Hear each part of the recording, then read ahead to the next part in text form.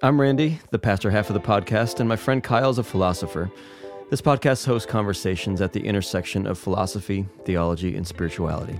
We also invite experts to join us, making public a space that we've often enjoyed off-air, around the proverbial table with a good drink in the back corner of a dark pub. Thanks for joining us, and welcome to A Pastor and a Philosopher Walk Into a Bar.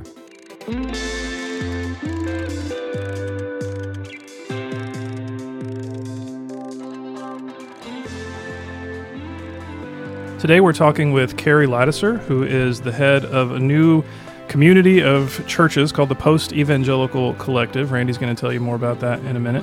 But this is a really interesting conversation, and it's going to be a conversation that really hits home for a lot of our listeners who are finding themselves in a place having deconstructed from evangelicalism, maybe even abusive structures of evangelicalism, and are wondering, but they want to hold on to some kind of religious faith. Maybe they're longing again for some kind of religious community, but it doesn't exist around them. Maybe they looked around and they just haven't found anything that looks right or feels at home. This is something you guys are going to want to hear. Yeah, and it's also why I'm so proud to host spaces where we can feature women's voices within the church, because abuse, manipulation, all the patriarchy and gross stuff, it can almost get to be like an idea for some of us, especially us men. I'm so grateful that women like Keri, who have that in their past and who have experienced all that, have worked their way through it, have experienced healing and redemption, and can actually speak to it pretty honestly in ways that need to be spoken to, and in ways that people like us need to listen to. Yeah, for sure. Maybe we should say a little bit before the interview about what the Post-Evangelical Collective is and what your role in relation to it has been. Yeah, so full disclosure, Keri's a friend of mine. She's turned into a friend in the last year and a half, I would say. The Post-Evangelical Collective is this new affiliation of churches who have exited out of the evangelical movement and have felt spiritually homeless, ecclesiologically homeless, and have been looking for a group of comrades and friends to journey with together towards Jesus, who still care about the gospel, still care about church, but want to do it in some decolonized ways, maybe some deconstructed ways, maybe some more inclusive ways, to be sure. Keri is the executive director of the Post-Evangelical Collective. My church is kind of we're in a dating relationship with the Post-Evangelical Collective. We've been introduced to them. We enjoy them. We've gone to gatherings, and we're about almost ready as leaders to say, yeah, I think we want to be a Post-Evangelical Collective church. But I have gone faster. The elders at our church have given me permission. I've been invited to be the regional director for like Chicago, Great Lakes region for the PEC.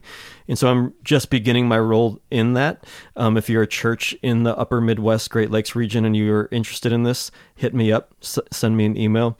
So I'm going a little bit faster and further than our churches. Does that make sense? Yeah, totally. So I'm really excited to share Keri with our listeners and share the PEC and this idea of this new collective, this new movement of people coming out of the evangelical spaces, wanting something more centered around Jesus, centered around the church.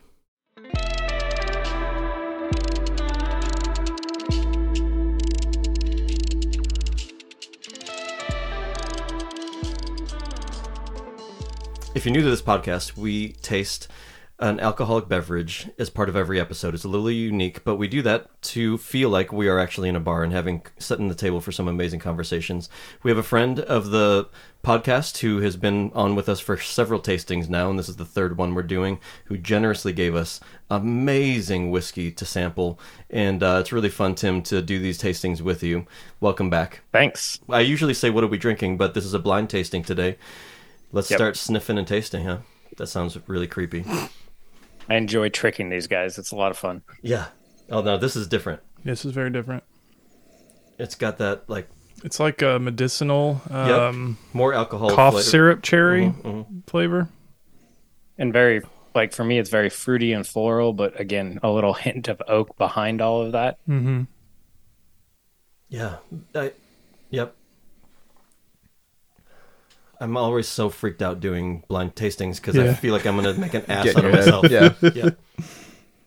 I would say we've been drinking bourbon on our channel for 3 years now, and we get it wrong so much. Like even some of the biggest names, that's why they recommend doing blind tastings is because what you think is your favorite won't be your favorite. Yeah. What you think you know, you don't. So for this one, I don't like the nose very much at all. It's got kind of like a very medicinal and alcohol flavor to it. Yeah, it's kind of astringent. But it shows up on your palate and it doesn't taste at all like that. I like the body a lot. It's higher proof, I think, than the ones we've had before, I would guess, and it's much more viscous. Look at the legs on it. It's got legs, Yeah, but which translates to a great mouthfeel. Yeah, it does. I felt like it has the least amount of mouthfeel of what we've tasted. Oh, really? No, that was the last one.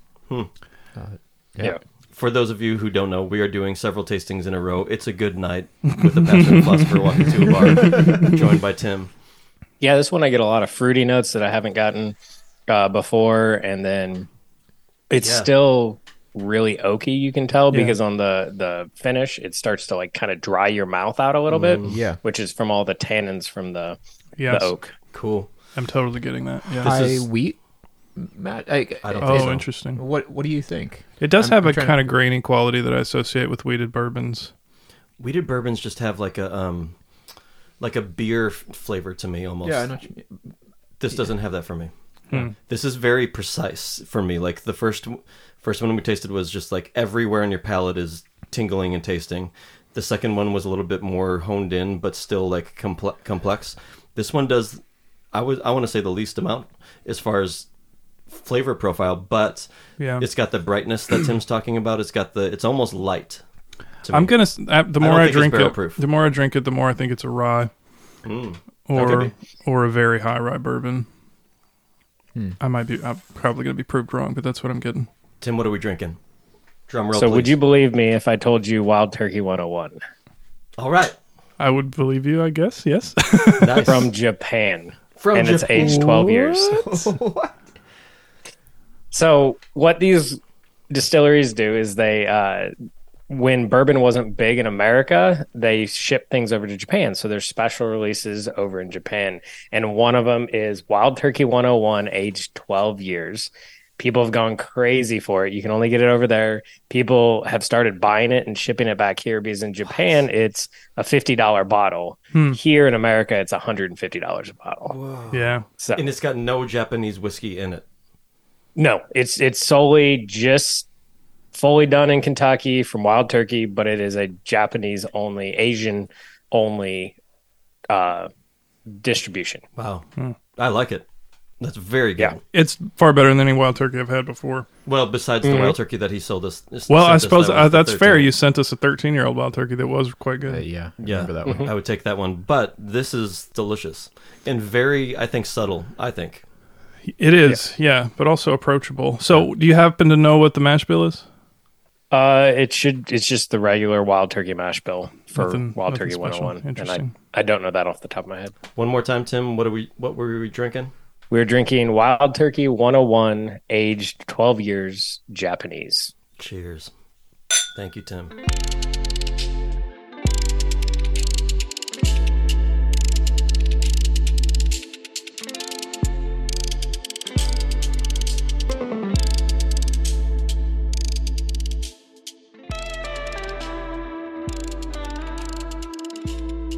Keri Ladouceur, thank you so much for joining us on A Pastor and a Philosopher Walk Into a Bar. Thanks so much for having me, you guys. Yes. Keri, for our listeners who don't know exactly who you are, could you just tell us who you are, what you do, where you are, all the goods? Sure. I'm Keri Ladouceur. I'm coming at you from Raleigh, North Carolina. My family and I just relocated here over the summer from Chicagoland. I have been a pastor, like vocationally, for the last 18 years or so, full-time in the church, and now am the executive director, but really like co-cultivator of this thing called the Post-Evangelical Collective. And that's my full-time job, and I get to do it alongside some incredible people. Yeah, you do. So I told everyone in the introduction that we're friends and, I've been introduced to you because of the Post-Evangelical Collective. But I want to begin in the beginning of your journey as far as your church journey, your ministry journey. You said 18 years. Yeah. Well, I don't know if Willow Creek is the beginning, but let's begin at Willow Creek in the belly of the beast, if you don't mind. What's your journey been like leading and pastoring in the evangelical church, your time in Willow Creek, all of the things? Before you were post-evangelical, what was your world like? Yeah, I didn't know what Willow Creek was when I went to interview there. I was married to a man who was going to do an internship and seminary there. And so he had this is a really crass thing. Am I allowed to be crass on this conversation? Yeah, we Yes. love crassness. People who worked at Willow used to talk about something they called the Willow Woody, like people that got really excited about Willow Creek. The willow. Wait. What does it mean? They just got really excited about this. Was like You can't this unhear was it. like flagship evangelical church in North America, and it has shaped the church all over the world. Yes. So it's like people got really excited about Willow. I had I had grown up in and out of the church. I found my way back to God at a Southern Baptist, like pretty conservative church in Florida. I really quickly kind of turned my life in a different, like reoriented my life in a different direction. I married a guy who worked there. He was a youth pastor. He wanted to be a pastor. And so he had known of Willow Creek forever. I was brand new to this like subculture, super conservative church there. And then we went to Willow Creek, which let women lead and called women pastors and had women elders. And I would even say had like a more expansive view of the gospel than the one that I was given at that like conservative Southern Baptist church. And so I went to Willow, and really it was for this man I was married to go to seminary and become a pastor. And I, in the interview process for that, got a job there and started working in student ministry. I did high school ministry for a while and then adult ministry. And I spent like over 12 years working and leading ministries at Willow Creek. So 12 years, no Willow Woody, but yeah. So you work for probably, I think you're right, one of if not the most prominent evangelical churches in the country. When did you begin to know that you might not be able to continue in the evangelical tradition? What was that journey like for you, Keri? Yeah.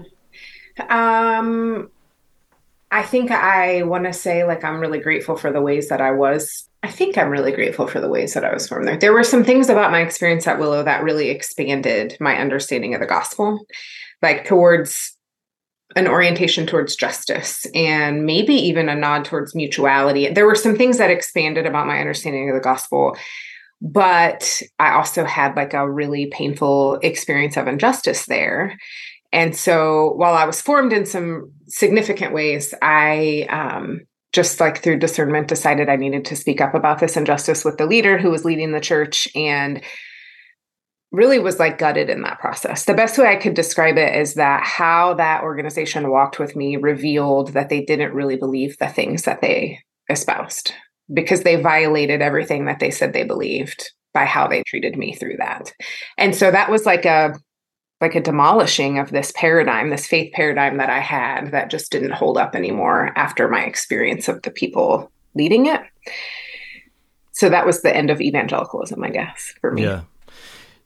How did you at the time understand what evangelicalism was? Like when you were experiencing the demolishing, what was the thing that you were experiencing being demolished? Does that make sense? Was it Willow Creek and that's just all I know about evangelicalism, or was it something bigger than that? Sure. This is a really interesting question that I'm even still sort of wrestling through. Like it was a paradigm that I was in, but I still left really compelled by the person of Jesus. And so I wanted to figure out, could I define what that means or figure out what it means to follow Jesus out when this whole thing fell apart? And I think in that, what I would say today that I didn't know at the time or couldn't articulate at the time is that I think that's a whole, it's a value proposition of what the gospel even is. That's a flimsy house of cards and is not the good news of the gospel. Like it's more than Willow Creek, but it's this like paradigm of faith and this value proposition about what it means to be a Christian, like the whole thing. There's a couple threads that you can pull on and the whole thing unravels. So now I would say evangelicalism is like a faith paradigm. Mm-hmm. Did I answer your question? It's getting closer. So you used the phrase value proposition, which I only hear in corporate contexts, which might tell me something about the Willow Creek context. Yeah. So how would you define the value proposition of evangelicalism then? The thing that you pull out and it all crumbles. And what do you have to replace it with? That can be two answers if you want. I think that, well, it's probably a couple, because the threads could be lots of different things. But I think the value proposition is this sort of fear-based, shame-oriented, hell avoidance strategy that really separates what happens here and now. It's like life insurance to go to heaven later. And here's a list of things you got to do to kind of get in and hold on to that. It's a hell avoidance, shame-based, sort of fear-oriented way of offering people salvation. That's how I would define what that one was. Yeah. So when you the value proposition part, I guess it's like a spiritual prosperity gospel. If you do this and this and this is what will happen. Which is funny because a lot of those people would totally disavow the prosperity gospel. Mm-hmm. Sure. Yeah. But they just have a different version of it, maybe. Yeah. I came out of the prosperity gospel, so that hits home for sure. Okay. That's a whole nother story. So you're head of an organization called the Post Evangelical Collective. I'm going to have more questions about that later. But it seems like you would need a pretty clear idea of what the evangelical part of that means to be post it. So what is different about what the collective is doing that is, a different value proposition, as you would say? Yeah, I guess the value proposition part is what I wanted to say is at the core, like kind of how I would distill down evangelicalism. It's one of the differences. What's interesting is like historically and culturally, it's a subculture in North America. Evangelicalism is. It's a become a voting party, become a force in a lot of ways. I mean, we could unpack what evangelicalism is. I think you're inviting me to talk more about what post-evangelicalism is. But I want to say it's bigger than just that value proposition, right? Like evangelicalism as a subculture that's held significant power and influence in our country and is held together by particular doctrinal statements. And like, we could talk about what that is. I think what's happening in the post-evangelical space is, I guess I would say, I think in the last 7 or 8 years, specifically, there's been like a revealing of what that whole system was of evangelicalism. And it's a group of people that are trying to discern together, what does it look like to follow Jesus? What is the good news of the gospel? What is the potential of the redemptive community, the beloved community? What is the church supposed to be? I think it's people that are reimagining a different ethic or a different value proposition, if you will, that is distinctly not what that one was. I think, and so post-evangelical collective may not be our name forever, but right now it describes what we're saying we are outside of. We want to move beyond. And many people in this space, not all, were formed by evangelicalism. So speaking of being formed by evangelicalism, Kyle jumped ahead a little bit, but that's okay. But I want to flesh out a little bit some more of that time at Willow Creek, because it was not just like you getting disillusioned with evangelicalism. Some real stuff went down, right? Sure. You start out by saying Willow is an evangelical church that affirms women in leadership and what calls women pastors, right? And I remember, I don't know how long ago it was, you probably know, because you were probably on staff when Bill said his successors would be male and female co-lead pastors, right? I remember being like, damn, way to be, Bill Hybels, that's cool, you know? Yeah. Comes across as this champion of women. But now we all know that that's not exactly the case. There was other things going on. Can you describe it all, Keri, without like re-traumatizing, without going into details that you're uncomfortable with? Just what was that season like, and tell us about that as much or as little as you want to. Yeah. I mean, I'm willing to talk about any of that. I think what's so fascinating to me is that we could say like Bill appeared to do all of this stuff for women.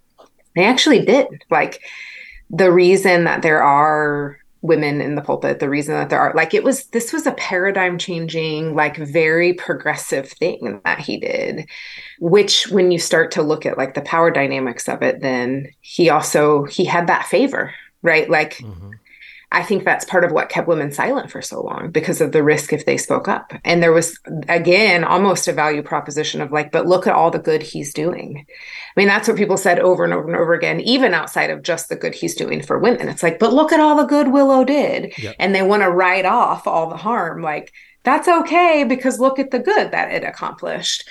So I think that power, because he knew he was such a forerunner in this, is a part of what held this very like fractured thing together for so long, because women didn't speak up because they knew it would set women back if they did. Explain that. Yeah, I guess when there's like it's not equitable and somebody is advocating for you, but also trying to benefit. Like, I don't know when that exactly started for him, but at some point it was power that he was able to wield. And he put women in very vulnerable positions, women who were not allowed to say, I mean, my job was reporting to him. Part of the onboarding to report to Bill Hybels, and he had not led a ministry directly for more than 30 years. And then he decided he wanted to be my boss and oversee the area of ministry that I led. And part of the onboarding to work for Bill is that you do not tell Bill no. Like that's explicit in the onboarding? Like from HR, the HR director told people, you don't tell Bill no. And it's like when you got an email from Bill, you respond, right? Like there's all of this, there's all of these dynamics that for many, many, many years leading up to this. And this is after reports had been made that was still part. And that was to men and women. That wasn't just to women, don't tell Bill no, but it was just like, in general, he had such an influence and a force and a power about all these ways that Willow was doing good, or it was a big deal. But when you talk about the dynamics of women specifically, and I think some of the women that spoke up have said they have really had to wrestle with the fact that they benefited, right, from Bill being this forerunner on this conversation, and then also spoke up and, some would say hurt him, but spoke up and revealed some of the realities that he would prefer stayed hidden. And that came at a cost to him. And so even what that does to you psychologically, the loyalty to break, of speaking up at all, it was a lot for me to process on my end to even decide to say something. And I had no idea what that was going to lead to when I did. Yeah. Were you the first? No, like years before I said anything. Apparently there was a whole thing. Women had spoken up. There had been reports. There had been investigations. The same investigator that they hired to investigate my claims, who flew on a private plane to my city and threatened me. Literally. Literally. I said, you are either lying or and making this up or being dramatic.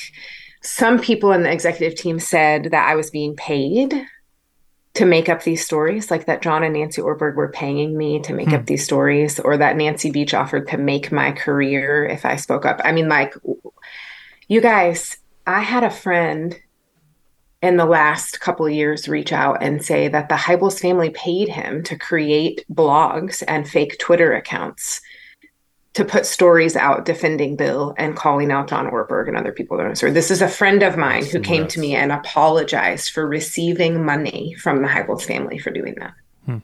Like the layers of cover up and malicious, calculated self-protection. And that's what I would say one of the systems that runs evangelicalism is patriarchy, which is a self-perpetuating, self-protecting system.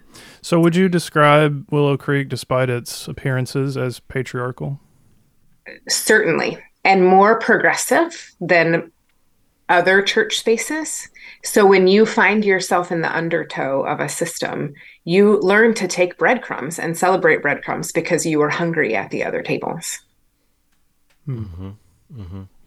So you show up there and it's like, oh, but I get to be in the room at this meeting, or I get to have a seat at the table at this meeting. Or so it's like, it was progressive patriarchy. Right. Yeah. Breadcrumbs, Syrophoenician woman patriarchy.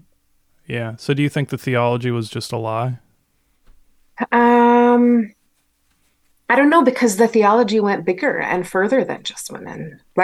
This is the thing that's so nuanced and complex about stuff like this is Willow Creek introduced me to an organization called Telos, which is a peacemaking organization engaged in the Middle East, pro-Israeli, pro-Palestinian, pro-peace, exists to help us reflect on the implications of evangelical theology and what's playing out in the Middle East. I've been a part of that ministry for 12 years. I chaired the board of that organization. I have been changed. It was like a second conversion for me to have that experience. And that was a partner at Willow Creek that Willow helped start that was all about justice. And in a lot of ways, they put their money where their mouth was when it came to justice. And that was so expansive for me to understand. And I think since then have expanded more, but it was formational. The things that they said they believed and the ways that they embodied those values was formational for me for a long time. So I think it's hard to just like black and white say no. But certainly there were areas that their actions did not match their words. And that's just a real violation of our integrity. And I think the fruit of that is what was borne out in this situation, right? When we don't behave the ways that we say we believe. Yeah. There are several recurring themes on our podcast, and probably the main one is intellectual humility. And it comes up every time we talk about evangelicalism. It's probably the primary reason both of us eventually left it, is because there isn't any, or there's a real shortage, very little actual genuine intellectual humility. So I was going to ask you, was that your experience as well? Because when you're describing Willow Creek, it just sounds like there probably wasn't any at all. But even when I think the phrase you used was people didn't speak up because it would set women back if they did. Which I understand in that context, and that's totally valid. But like, in general, no, it wouldn't, because this is one church and it's not that insignificant. To be in a place where a claim like that would be not just reasonable, but obviously true, tells you something about the level of humility in that space. I think what's missing from that piece, though, the intellectual humility I want to come back to, if we can, and the that part of it within evangelicalism. I think what is hard, like what's worth naming, is it did set women back, even the women reporting abuse. Mm-hmm. I sat in a conference in the last 3 years where someone said, if we let women lead within this denomination that are not married to the pastor, women who are not married to the pastor, lead and be on staff, we're going to have situations like what happened at Willow Creek emerge. Mm-hmm. Like people have not excavated the roots of what happened at Willow. And just on the broad scale, I mean, I guess within evangelicalism, there are less women. Like it did disempower women. It set the conversation back many years. I mean, even what happened with the lead pastor, the woman who was supposed to lead, like because of the influence of that church, I do think it sent shockwaves that put women back. I heard people in chat rooms saying like, this is what happens when you let women lead, or blaming the women even for what happened. Like I just... Yeah, I don't want to miss that. I do think that was part of the cost, even for what played out there in the way that it did. Yeah, that's fair. So about the intellectual humility thing, what was your further thought about that? You guys say that we lack intellectual humility within evangelicalism. Is that right? You guys talk about that. That has been my overwhelming experience. Yeah. I think that's my experience too. And maybe this is broader than Willow, because Willow didn't exactly like even elevate intellectual rigor. Like that was just not like, if you went to seminary, it was like not a good, like, and I think that's what's interesting about evangelicalism is it's unclear in some spaces what holds it together until you bump up against it. Yeah. Do you think that's true? Yeah. Yeah. I think that's very true. Yeah. So I just had a conversation with a friend who was just talking about, like a big name guy within evangelicalism. I don't know how much you guys talk about names, but he was like talking about this guy that one time when he was an evangelical pastor, he used to want to preach like him, which I was like, oh, I didn't know guys get to choose. Like, I didn't know this was a thing that you're like, I want to preach like this guy. Yeah. Who so was this it, is a Keri? deconstruction friend who got followed by that guy and was like, I think it was a hate follow. And I was like, what if it was a love follow? What if he follows you and he's like, man, this dude is free. Like this guy gets the gospel and he gets to live it. And he is stuck in the system of cognitive dissonance. Mm-hmm. Like I cannot wrap my head around how inconsistent the hermeneutic is within evangelicalism. And how do these really, really smart guys stay in that system of cognitive dissonance when it's like, unless there's something like very disconnected in here. I think that's the only way to live in cognitive dissonance is if you're disconnected from yourself. Maybe live sort of disassociated or numb or like, and I just talked to so many pastors in that system who feel that way, who are like reading Brian McLaren and like tucking it in their drawer and shutting that before they open their office door for a staff member to come in. Like you're locked in this like black and white, cut and dry, no nuance system. And I think at some point you realize that doesn't apply to actual life or ministry or the text. And then if you stay in it, you have to have some form of cognitive dissonance to stay in it. What are your thoughts on that? That's been my experience as well. Although for every person I know that I think probably is locked in some cognitive dissonance, there are 2 or 3 others who seem to really be true believers. And there doesn't seem to be that system. Yeah. Mm-hmm. There doesn't seem to be any dissonance at all. Maybe they're just better at hiding it. I don't know. But you can I mean, self-deception can go all the way down. All you got to do is take a For look all at of Christian Twitter, and you'll find a bunch of Yeah. But, you can only tell so much about a person from Twitter. But I've lived with people who I think, literally lived under the same roof with people who, to this day, are all the way down convinced and practicing it. And it's a totally coherent, consistent system for them. And Almost without exception, it works to their benefit, right? But, if you're a woman, it doesn't work to your benefit. And I know a lot of women in that position too. So, yeah, I think there are many for whom there is dissonance. And honestly, those people are a big part of the reason we do this podcast, because I want them to secretly listen to it and experience some liberation. But the ones who I'm thinking of definitely don't listen to this podcast and never will. And because we've all gone off the deep end and down the slippery slope and all that stuff. Yeah. Yep. If there's enough of a payoff or even just too high of a cost, you can stay in it for your whole life, as I'm sure you know. So, Keri, we have gone through our own deconstruction and our own just spiritual evolution, I prefer to call it in some ways. But we're white dudes who have never had anything taken from us, and never really, our faith didn't cost us something in general. We had a very privileged kind of deconstruction is what I'm trying to say. You represent a whole bunch of people who don't have that same experience within evangelicalism and with this idea of a faith evolution or deconstructing your faith and reconstructing it. So can you just take us inside? What was that deconstruction journey like when also you mix in abuse, manipulation, disillusionment, lies, all the things that you went through? How does that journey feel, look? How's it shaped? Yeah. I mean, I guess it was I would be just really candid. It was one of the darkest seasons of my life. You could use dark night of the soul or whatever metaphor you want to use. It was like wandering in the desert for years is what it felt like. That's the best metaphor I've come to. It was lonely. I mean, mine came with such relational loss. The people I had done ministry with for 12 years, lived in community with, my kid wore the hand-me-downs from the HR director's kids. The woman who was in the room when my kids were born, just the relational loss was tremendous. And I know people get kicked out of faith communities for a lot of different reasons. And I think it's really hard to understate the loss. For me, there was, emotional loss and spiritual loss because I sort of saw through this flimsy system. It didn't hold up. The thing I would have gone to for comfort in a hard thing didn't hold up anymore. It wasn't a durable hope or faith for me anymore. There was financial loss. There was credibility and opportunity loss. I don't want to pretend I had some big reputation, but the reputation I had was drug through the mud. I actually had a really good friend and former colleague call and say, Keri, just pull out of this. They're not going to stop dragging your name through the mud. Just pull out. Mm-hmm. And I was like, you know what? If you would have spoken up, I wouldn't have to. You saw things.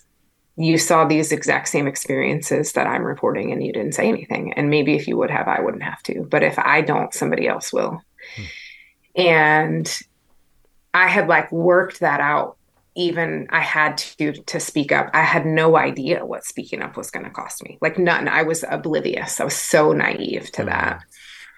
And actually, after talking to that buddy on the phone, I got off the phone and I couldn't sleep. I was wrestling with God. And I really, really feel I sensed a very clear experience with God where God was you can pull out of this. You don't have to do this and I'm going to love you no matter what. Mm-hmm.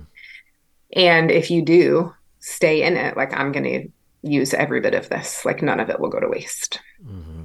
And I still don't know what I think about God's sovereignty, but I know I don't think God is a puppet master up there, but I don't think God causes hard to happen, but I think God could use any hard in our lives and bring redemptive purposes from them. And so that was my experience. Over time, the reconstruction part, but the deconstruction was very dark, very lonely. I mean, there were days at the beginning I couldn't get out of bed. My sisters took turns flying in town to be with me because I was I couldn't function. It was devastating to that kind of level. Mm-hmm. And so when we talk deconstruction, it's usually around doctrines we don't like, or ways of thinking about God, ideas. Yeah, super convenient. you're going through this visceral, painful gut punch of a journey. How did that feel? Like, were you questioning everything, Christianity itself? Were you questioning all church? Like, tell us how. Yeah. I mean, everything. Like, and so much of that was what drove my life, like my own kind of get pep in my step, like get out of bed and go to work. And like, that was a part of my paradigm for how I lived. And it was a part of my work, and it was part of my family. I was married to an evangelical pastor, and like, it was just, I had to wrestle with all of that. And I think the thread of whatever launches that process for people is different, but I think it actually impacts sort of every area of life. Like, in the last couple of years, I've had to reevaluate how I think about parenting, because what was given to me in the early years when my kids were little, I have a lot of regrets about. And it was like this very obedience-based model of parenting. So it was very dark. And I feel like everything that sort of held my world together had been demolished. And so I sat there in the midst of like these very shattered pieces, and for me felt very compelled still by the person and life and ministry of Jesus, and like wanted to figure out, is there anything here worth redeeming and rebuilding with? Yeah. But I had to sit in the mess of it for a while and not just like, find something more convenient to hold on to and move on, Yep. Yeah. Thanks for bringing us into those dark spaces. So tell us then, Keri, about how you went from needing siblings to fly in to care for you and having everything undone and your world collapsing on you, to then what did Reconstruction look like for you? What made your faith come alive again? What gave you hope for the church? Why are you still working in and for the church? Yeah. I don't know if I recommend this, and I realize this is actually really like privileged as well, but I went to seminary to like reconstruct. That was a part of my journey. Okay. I'm jumping a little bit here. Like I went through this very dark season, and am grateful I had a lot of resources, therapy and counseling and sisters and family. And like I said, I was still very compelled by the person of Jesus. And so I started reading, some books on my own, like some Rachel Held Evans and some Willie Jennings. And I am Indigenous, like First Nations. So I started exploring a little bit of like Indigenous theology or Indigenous spirituality. I started really wrestling with like, I think I got to a place that I got mad about how the model of faith that I left and that was shattered had so co-opted the ways of Jesus. And then like wanted to dig my heels in and be like, but because it was like so clear to me, that is not the church. Like, we have been sold a bill of goods. That is not the church. That system, that paradigm, that value proposition for the gospel, like all the things that we have named. And so I really just had this passion to like imagine, then what is it? If that's not what it is, and that's not the way of Jesus, what is it? And decided to go to seminary in the midst of that. I mean, I started getting asked to teach at things, which was like wild. And I felt like, okay, if I go to seminary, I might have a little bit more confidence to know what I'm pulling from and like assurance of what I'm teaching. It would take me less time to prep for what I'm teaching. There's not a lot of paths out there that like teach women how to teach or prep or, so it was like part convenience, part, I don't even know if I can get on a stage and talk about these things when I don't quite know what I believe about them. I'm not going to say stuff I don't believe. So I went to seminary to like figure some of that out. And that was a part of my Reconstruction journey. And it exposed me to a lot of things. I was just telling a friend, well, it was a good place to work out what Reconstruction looks like. Mm-hmm. And before Kyle jumps in, this is helpful because I know your story a bit, and I've heard you tell stories. I've heard you tell stories about what it's like to be a woman in seminary, even how you were treated by certain professors who we will not mention, but just, do you have a story or two? Because I know that there's so many women listening to this episode and who are just deeply identifying. And what was that experience of being a woman in seminary like? Yeah. I'm like laughing answering your question because I didn't know what I was like stepping into by being like, I'm not sure. Have you thought about that like this? Like throwing something out like that. I didn't know. I didn't know what I was getting into in the midst of speaking up at Willow. I didn't know in a situation like we have such atrophied imagination and interpretation because it's been done in isolation. And so when you put like women or people of diversity or a queer person or somebody with a different experience or, like, and I don't mean this harshly towards you guys, but it's been a bunch of like rich, highly educated, straight white guys that have been shaping our theology and our imagination for how to read the Bible and, for quite a while. And so I would like speak up and say something. And I just had no idea, like that was a landmine to throw out an idea like that, or to be like, I don't know if either of you are right. And why does that matter? Or, there was a conversation in a class, this is the example I'll share, where the professor had assigned reading from a theologian who has been outed as like a serial abuser, like used his very specific position of power and the ways that he talked about peace as a part of his theology to gain access to and take advantage of women. And in my class, this was assigned reading. I was always like really behind in getting ready for class. So I'm like reading at the last minute, before we jump in. And somebody had put a note in the chat, like, who's going to bring this up? Because I have concerns that we have to read this theologian.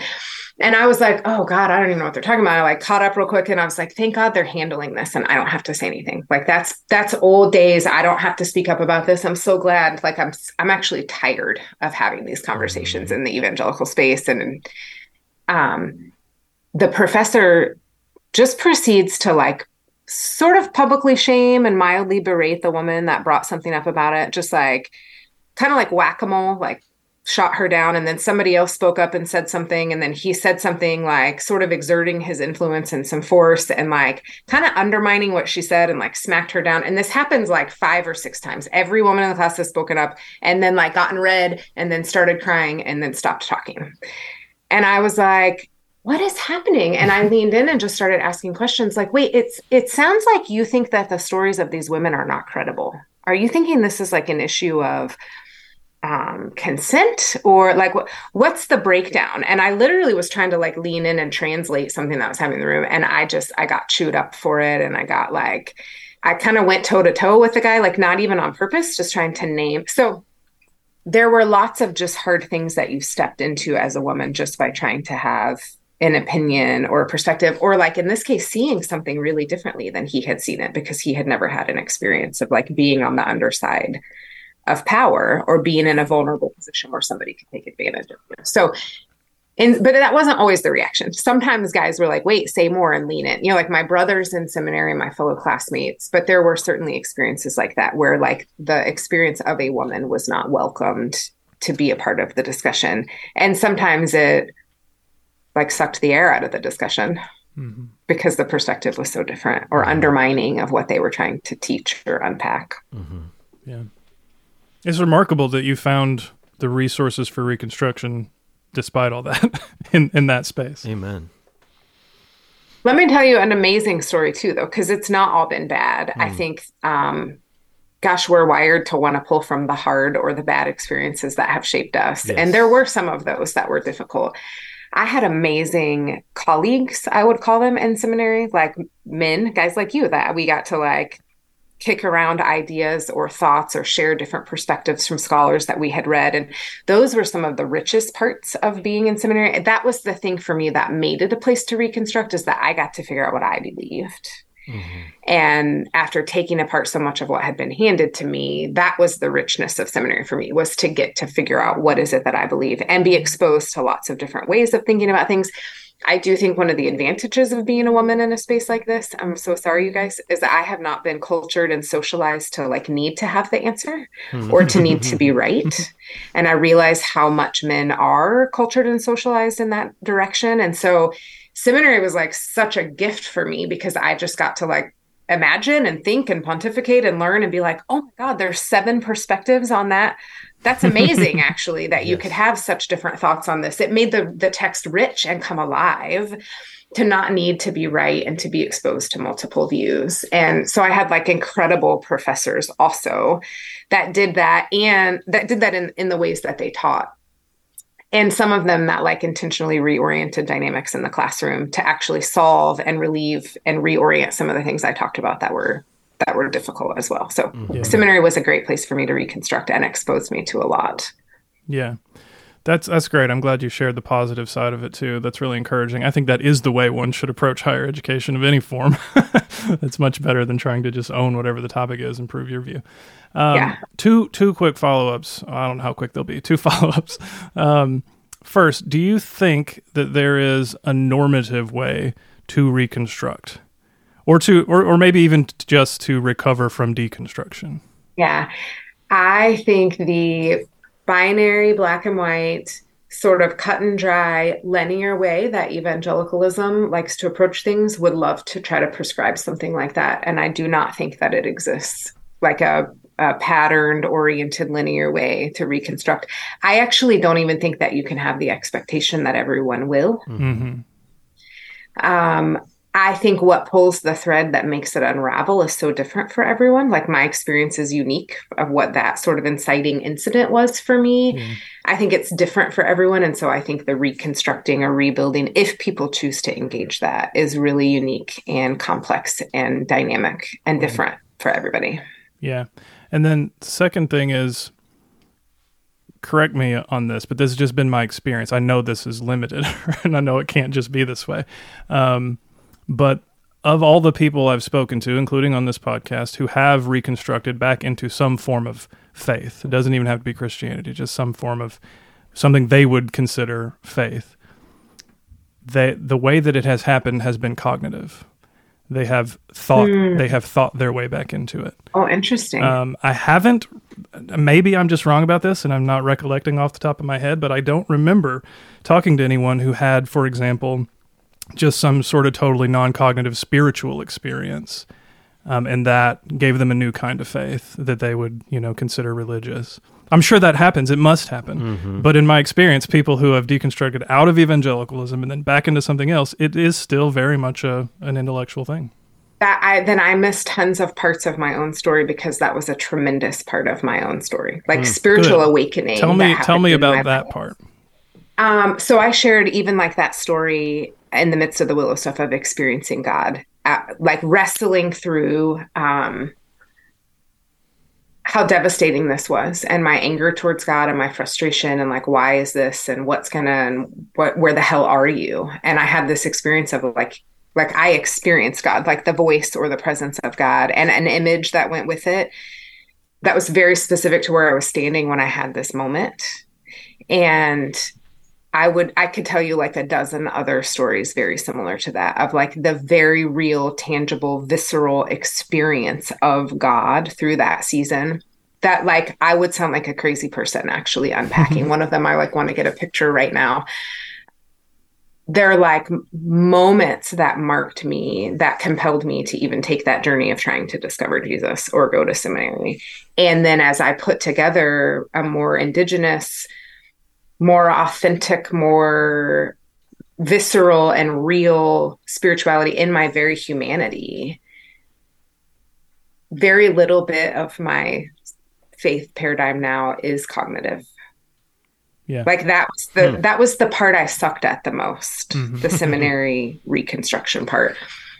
Planting in my garden and taking walks and decolonizing my mind and no longer running my life on dopamine and adrenaline and adrenal fatigue and fight or flight. And like, that was a part of my healing, I think, coming out, like physical healing my nervous system and changing the rhythms by which I live are a part of my spirituality. What I eat, how I feel my body. I fast once a week and like experience God in dreams when I do it's been way more embodied than cognitive. Love it. Which I guess is really fascinating as I answer your question, because seminary is the thing that I went to, because maybe that's the thing that gives my reconstructed faith some credibility. Oh, interesting. Yeah. Now that is, we could unpack that some more if we wanted to. No, that's coming up in me as I'm telling you. Like, that's probably why I went there. But that was the least transformational part of my journey. Okay. Wow. Okay. Thank you for that. That's really helpful to contextualize. Yeah. Yeah. I wonder what it is about men and women that I feel like women have. One of the many gifts that women have to give the church is a more embodied spirituality. Just way more comfort in your own body, in your own self, in the intuition Yes. inside that Yes. women are given is special. That's fun. Okay, we could literally go in several different directions. We're going to keep to our conversation. I'm excited to talk about the fun part, and here is the fun part. Tell us about the Post-Evangelical Collective, Keri. Yeah, I will try to give you the really short version, but essentially just in the last couple of years, I found myself having lots of conversations with pastors and denominational leaders and ministry leaders and Christians that were really wrestling with like what had been illuminated in evangelicalism. Many people trace it back to 2016. Yeah, people have different. Why? What stories. happened in 2016? I don't understand. Or 2013 or sorry, I talked to many ministry leaders, pastors, denominational leaders that were struggling with the witness of the church in the West, like struggling with that vision and version and paradigm of evangelicalism. And my friend Mike Goldsworthy was like leading some cohorts out on the West Coast and just found a similar theme of like wrestlings and questions. And he said 2.5 years ago, hey, what if we just had like a round table? 20 people would come and we could talk about like a different way for the church or reimagining the church. And I had started a ministry called New Ground Network and did like coaching and consulting with some churches and pastors and denominations trying to reimagine the church. And when I did work with an evangelical organization, they paid me and I put the money towards like a non-traditional affirming church plant or experiment like this. So Mike was like, New Ground Network could fund this roundtable. We'll have 20 people come together. We'll talk about what this could look like, the future of the church. And we had 125 people like register to come. Like overnight, it went from this roundtable to like, okay, this is a conference. This is people wanting to explore.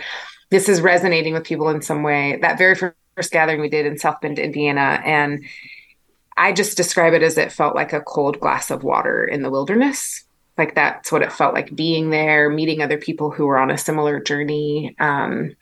Maybe who didn't quite identify as like ex-evangelical, like didn't want to necessarily burn it down and empty the pews, but had left evangelicalism and were longing for something different. And many like on a what felt like a similar journey.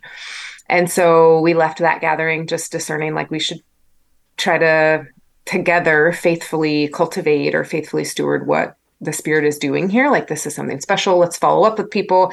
Let's connect them with some resources. Everybody's like, how do you do kids ministry in a way kids don't have to deconstruct their faith when they grow up? There's a need. And so we're kind of building this web, connecting people in relationship, discerning together, what do we do here? We decided to do a second gathering last year in October in Denver, Colorado, and had 150, artists, pastors, leaders, stakeholders in the church, some scholars. There's several sort of theologians that are poking around now like, oh, this is really interesting and we want to contribute. And I was actually on with 2 of them this week. It's very exciting, but you can name drop. What's that? I said, you can name drop. It's okay.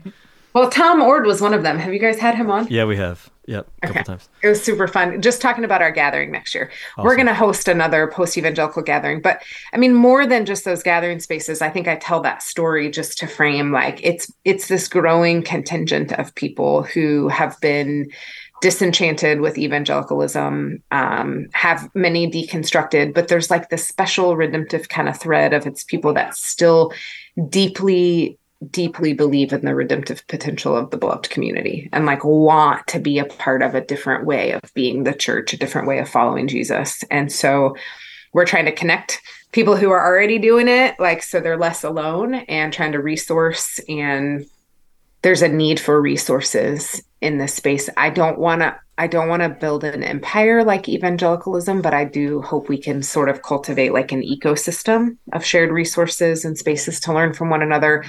Books on marriage and mutuality. And, there's like a need for a Jesus way that's different than what's out there right now. So we imagine resourcing as well, and then want to launch more post-evangelical churches over time. So it's this group of people that are kind of exploring a better way to follow Jesus. a different way to follow Jesus. Maybe better is not the word. Yeah. So how do you think of what collective is kind of a vague term, but maybe that's by design or by necessity. Like, is this pre-existing churches who just got together and were like, we like this idea, let's hang out? Is this new churches that you're planting? Is this a denomination?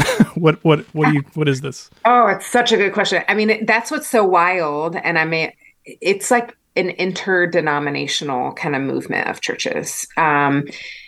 The ones that exist, I think we have 50 or 60 on the website right now that are have been in existence or have been launched this year. I think there might even be a new one that's getting ready to launch that's listed on there.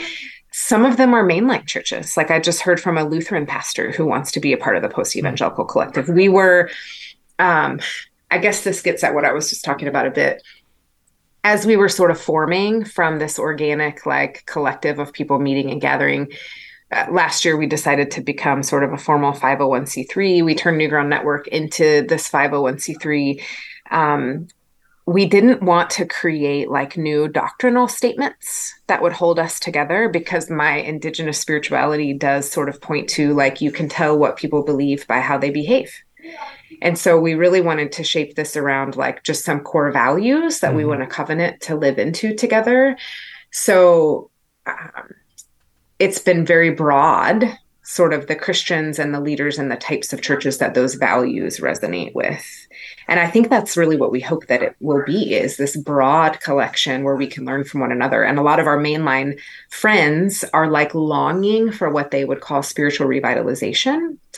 And I think they bring such rich history to this movement. And so I think there's a reciprocity there for how we could move forward together, learning from one another. And that's what they're asking us for. And that's what we're wanting to partner and help cultivate together. So mainline churches, some independent churches that would maybe were evangelical and have transitioned to be more post-evangelical. There's at least a handful that have planted sort of as post-evangelical churches. They planted with a different framework and a different value proposition, a different vision, for what the church was intended to be. Yeah. So I'm sure people could just go to the website and find out, but for people who are curious, what are some of those core values that you have in lieu of a doctrinal statement? Yeah, we have 5 that we just felt okay, if we could simmer this down to people who want to embody these and be a part of this. And it's Jesus-centered. The life, ministry, teachings of Jesus are really what drive us, what we long to embody and to practice together.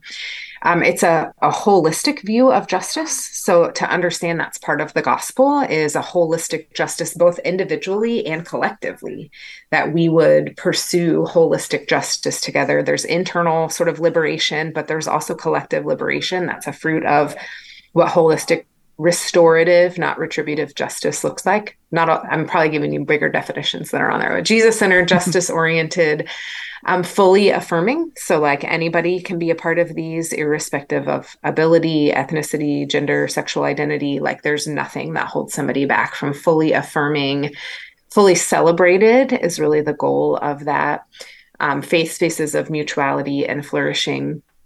The 5th one it's shaped by deep and wide spiritual formation. So wanting to pull from lots of different Christian traditions, lots of different schools of thinking when it comes to spiritual formation.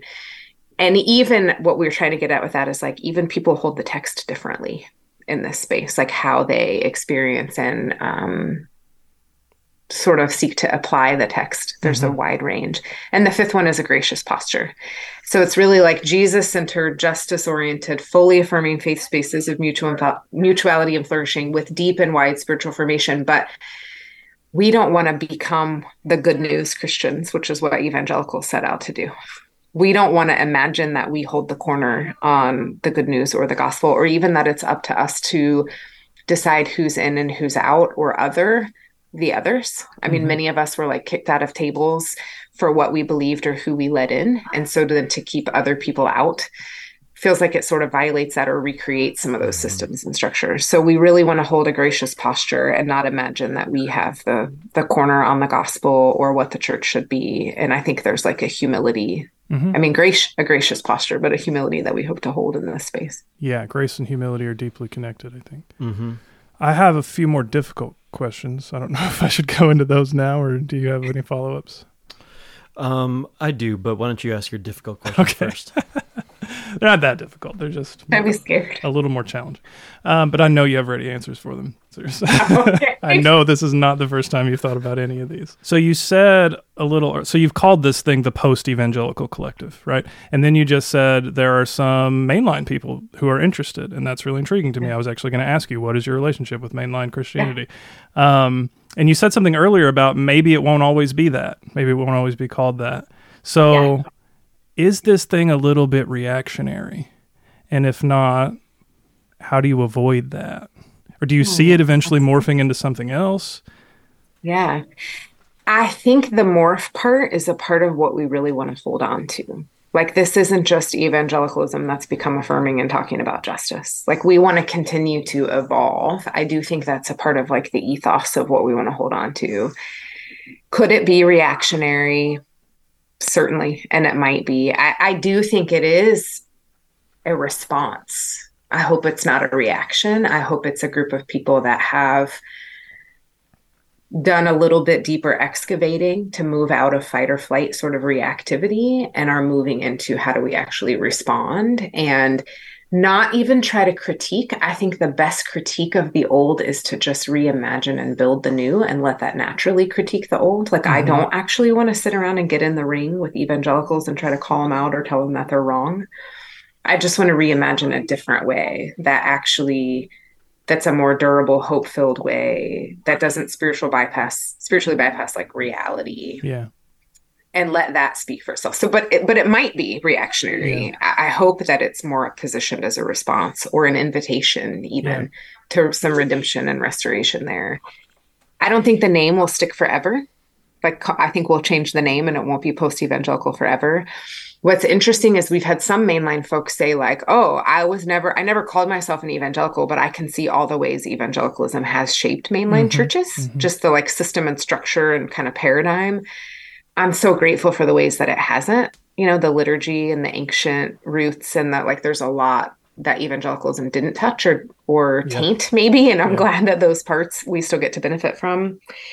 The thing that's interesting is I also have some mainline friends who will say, I was never evangelical and I don't know if I fit. I don't know if I belong in this. And I'm like, cool. You decide. Like, we're not going to try to convince you. But where that language has been the most interesting is to the watching world. Like, I was a pastor and pushing my kid on the swing at the playground at a school. And the dad, next to me is like chatting it up. And I said I was a pastor. And he was like, wait, like an evangelical pastor? And this is in like probably 6 or 8 months. This is in the last year. But in his mind, he's thinking of what happened at the Capitol.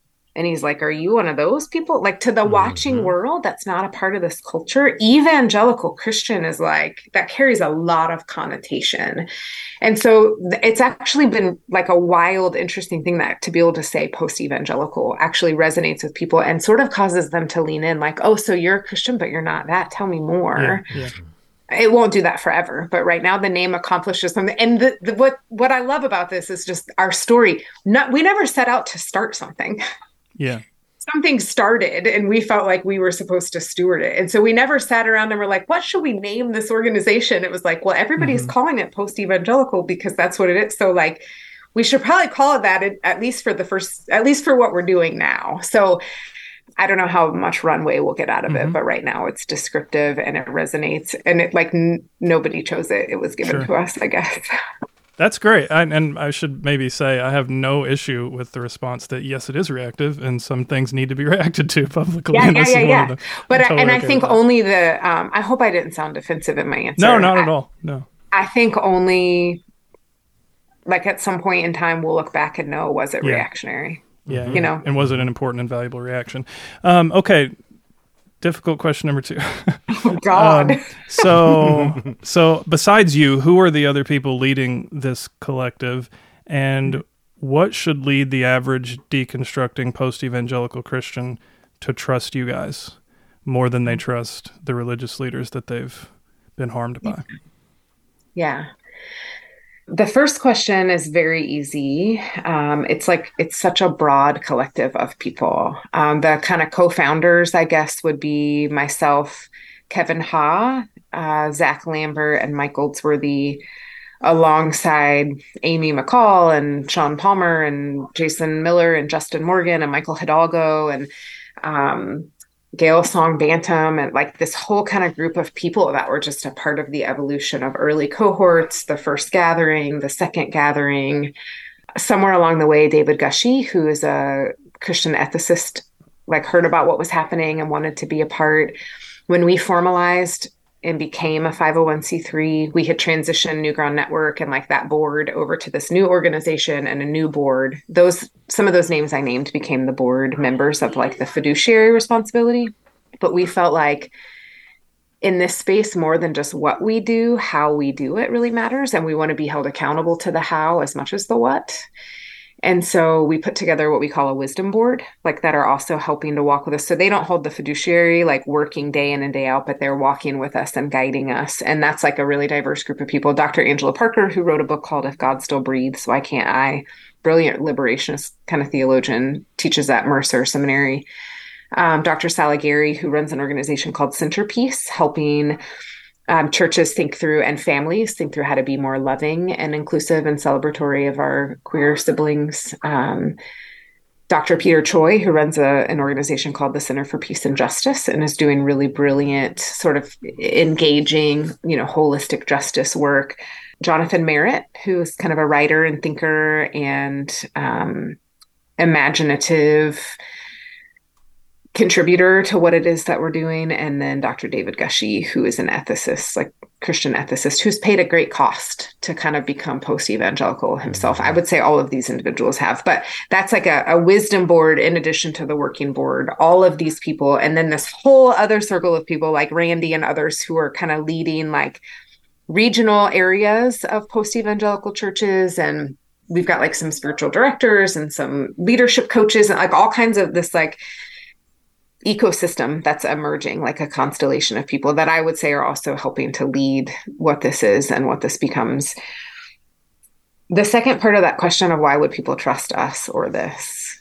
I don't know that they would. I don't know that they should. I think we have attempted to sort of decolonize our minds and imaginations about what it is that we're trying to do and how, but I know that we will certainly mess up. And I recognize we have been formed by a system that will bring some of those pitfalls in. I hope we handle it better when we screw up. We're trying to figure out like just functionally, how do we do finances different? So they're done in a more generative way, in a more transparent way. Like I think that's one of the things that's interesting too, is right now, nobody has ever taken a salary from the Post-Evangelical Collective or from New Ground Network that got turned into it. So you could like watch how money has been handled. And so I think we're trying to reorient some of the ways that we saw harm be done in significant ways as we sort of flesh out this organization. I told Kevin and Mike and Zach when they asked me to be the executive director, as long as they didn't expect that this was going to look sort of capitalistic, up and to the right, success oriented, like patriarchal, hierarchical leadership, like then I would say yes if they're open to that, but that's not what I'm interested in leading or running or doing. And they were like, great, that's why we want you to do this. And so I have just felt a ton of empowerment to like faithfully cultivate what's here and do that collaboratively with a lot of people. We probably could have planted 10 or 12 more churches this year if we had not been so committed to our values. But we've heard from people that want to plant a post-evangelical church. And it's like, this is amazing that you align with these and you feel resonance with them. But if you haven't ever like submitted to a person of color or worked for a woman or engaged queer folks on your leadership team, or like it's possible without the practice of that, you could actually do harm and not embody these values. So what are the immersive experiences we can help you have or go through, or the leaders we could have you sit under or be formed by, or that could maybe help you actually embody these values if you wait. So we've said no in times that it would have been tempting to say yes, just to like go up and to the right or improve our numbers. Or I do feel like I'm just like listing off, like, here are some things that I think make us trustworthy. But I recognize that anyone in a position of like authority, and particularly pastoral authority, is operating at a significant deficit right now, probably as they should be. because of the ways that we've seen authority and power held in the world. And I think there's so much being illuminated in the world right now about the underside of power and about how those systems and hierarchies and patriarchy and white supremacy and those sorts of things have led us to this moment. I think people are really hungry for a different way. I'm not saying we have that or are doing that, but we're trying to orient in a different way because we've seen the toxicity of those types of systems and structures. And we're going to fumble through it and figure it out as we go. Yeah. And let me fill in that question a little bit from a person who was on the outside. We're very interested in now. I'm like, I want to be on the inside of that tribe, of that circle. I mean, our church felt compelled, our church elders felt compelled by the Holy Spirit to become an inclusive and affirming church for queer people. And that was a long, drawn-out process with lots of fear and trembling, lots of searching the scriptures, lots of prayer, lots of consulting elders and people full of wisdom beyond, our capacity and what we had in and within us. And we did it. And the church network that we were part of, the 24/7 Prayer Network, which is a global network of prayer and church network, long story short, very long story short, kicked us out and basically like verbatim told us, if you are an affirming church, you can be friends of 24/7 prayer, not family. And this is a church network in a global network that talks about family an awful lot. And so I don't have to tell you how painful that was to hear. You can be friends, not family, especially with how many queer people hear that over and over again in church spaces. So that sent us off in a disorienting journey of trying to figure out who's our people and who are we, and feeling completely alone, really. And especially in a city like Milwaukee, Wisconsin. Milwaukee, leans blue and is kind of a part of the Rust Belt, Union City, all of that, but it's very conservative culturally and socially. And we're kind of the only show in town as far as like churches that are, I would say, gospel-centered, Jesus-centered, and affirming and inclusive. And I felt like I was on an island, and our elders and our leaders felt like we were an island. And then I saw Zach post something about that gathering in Denver not last October, 2 Octobers ago. And I reached out to him. I was like, dude, you got to tell me more. And he told me more. And I found myself at a Zoom and met you for the first time, and then started actually meeting real people, sat down and had dinner with David Gushee, and was so impressed by the graciousness, by the love exchanged, by the reception and invitation given, by the listening heart and spirit, by the camaraderie that I found there, and the humility. There's something when somebody goes through being evicted out of a movement that they've kind of given their whole life to. I'm talking about you, Keri. I'm talking about a David Gushee. I'm talking about many others within this church network who've almost lost everything, or did lose everything and have to build it back. When you have that person that's been through that kind of thing, who's still able to be generous, kind, listens, is humble, genuinely wants to hear your story, and genuinely wants to just receive more of you. That, to me, Brian McLaren is another one of these people who he's been through the ringer of being on the heretic watch list and told all sorts of terrible things, and he's the most kind, compassionate man I've probably ever met. That, to me, has credibility. So that's why I trust the Post-Evangelical Collective, because of people like Keri and David and Zach and Mike and many others who have been through the ringer of religion and have come out softer, kinder, gentler, more like Jesus. And I know that there's tons of church leaders, there's tons of people in churches who feel isolated and alone, just like I did, just like our church did. And that's why I'm so excited for the Post-Evangelical Collective. That's why I was so excited to have you on, Keri, is to share you and to share this movement that's just in the infant stages. Like, this is going to be fun to be able to reflect back and maybe have you on in a couple of years and say, look what Jesus did, right? But to have a group of people like that as well, who've been chewed up and spit out by the church, and still say, I love Jesus, and still say, I'm not giving up on this idea of the church. Like, I'm welling up with tears right now because it's so beautiful to me. There's my answer of why we should trust them. Yep. And that, like I say, there's so many church leaders and church people who are desperate for a group of people to identify with, to listen, to be heard by, and to just sit with. I had this experience where I actually went to, but also helped host the gathering in Chicago in this last August. And it was a beautiful experience, but when you're hosting something, you got to be on, and we got to make sure that we're on time and make sure that all the things. And we finished our time with the Eucharist. And it was a covenant church we were in. The pastor named Peter walked us through the liturgy of the covenant church that we were at. And it just struck me. It just immediately invited me into the Lord's table in this beautiful way. But that was it. Nothing special, nothing crazy, whatever. But I got into line, and this is after being evicted and kicked out of a church network before this. But I got into line, and I'm standing in line with these people who I just met, but who are already feeling like trusted friends and who have similar stories. And there's been tears shed in the day. And all of a sudden I just started weeping, like nothing planned, no like emotional moment. I just started crying. And I think it was both the power and beauty of the Eucharist and the Lord's table and the invitation to it, and the profound experience of standing in line with people who you kind of identify with, you don't know, but you're choosing to be family and friends with these people because of Jesus and because of the grace and love that we've been given. And now you're given it by these people. And that confluence all just led to me just losing it right in the middle of everybody. It's a needed... There are other church networks who are doing similar things, and I would praise the Lord for it, and I hope there's more and more, honestly.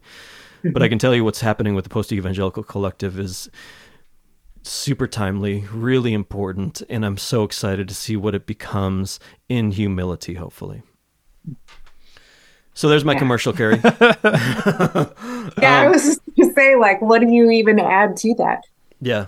Dr. Gushie commented he joined us at the second gathering and canceled his moved his family international vacation to come be there. It was a big deal for him to want to. And he said the thing that struck him and made him want to be a part of this is just how redemptive the Spirit feels in the room. Mm-hmm. And that's just how I would describe it, like the glass of water in the wilderness at the first gathering and the second gathering. I feel like when you walk through the day, you're lucky to interact with one or two people who's actually alive.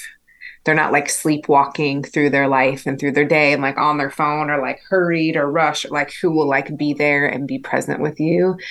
And I think there's something that happens when you are shattered, when you are broken open and you choose to wake up to life and to not just go back to whatever was lulling. You can't unsee, and you don't want to sleepwalk and live disconnected from yourself and the people around you. Something happens.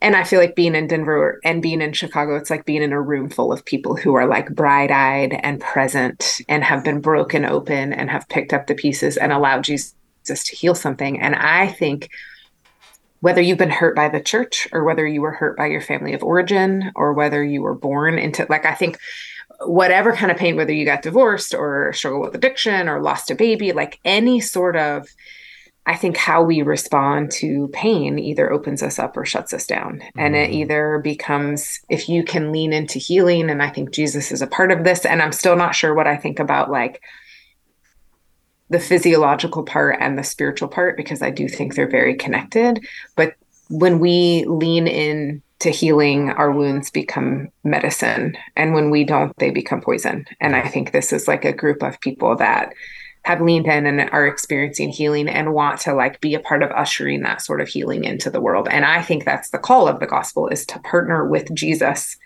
in the redemption and the restoration of all things. I think that's our vocation when we follow Jesus. And you can't be a part of that redemptive healing work if you have not experienced it.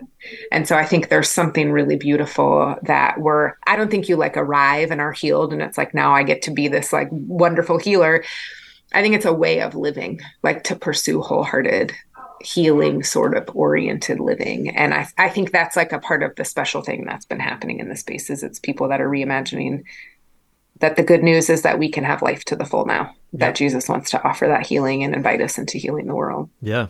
So good. Thank you so much, Keri Ladouceur from the Post-Evangelical Collective. Thank you so much for joining us tonight. We've had a great time talking. Thank you guys so much for having me.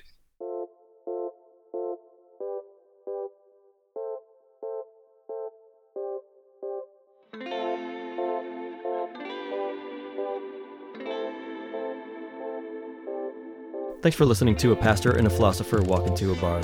We hope you're enjoying these conversations. Help us continue to create compelling content and reach a wider audience by supporting us at patreon.com/apastorandAphilosopher, where you can get bonus content, extra perks, and a general feeling of being a good person.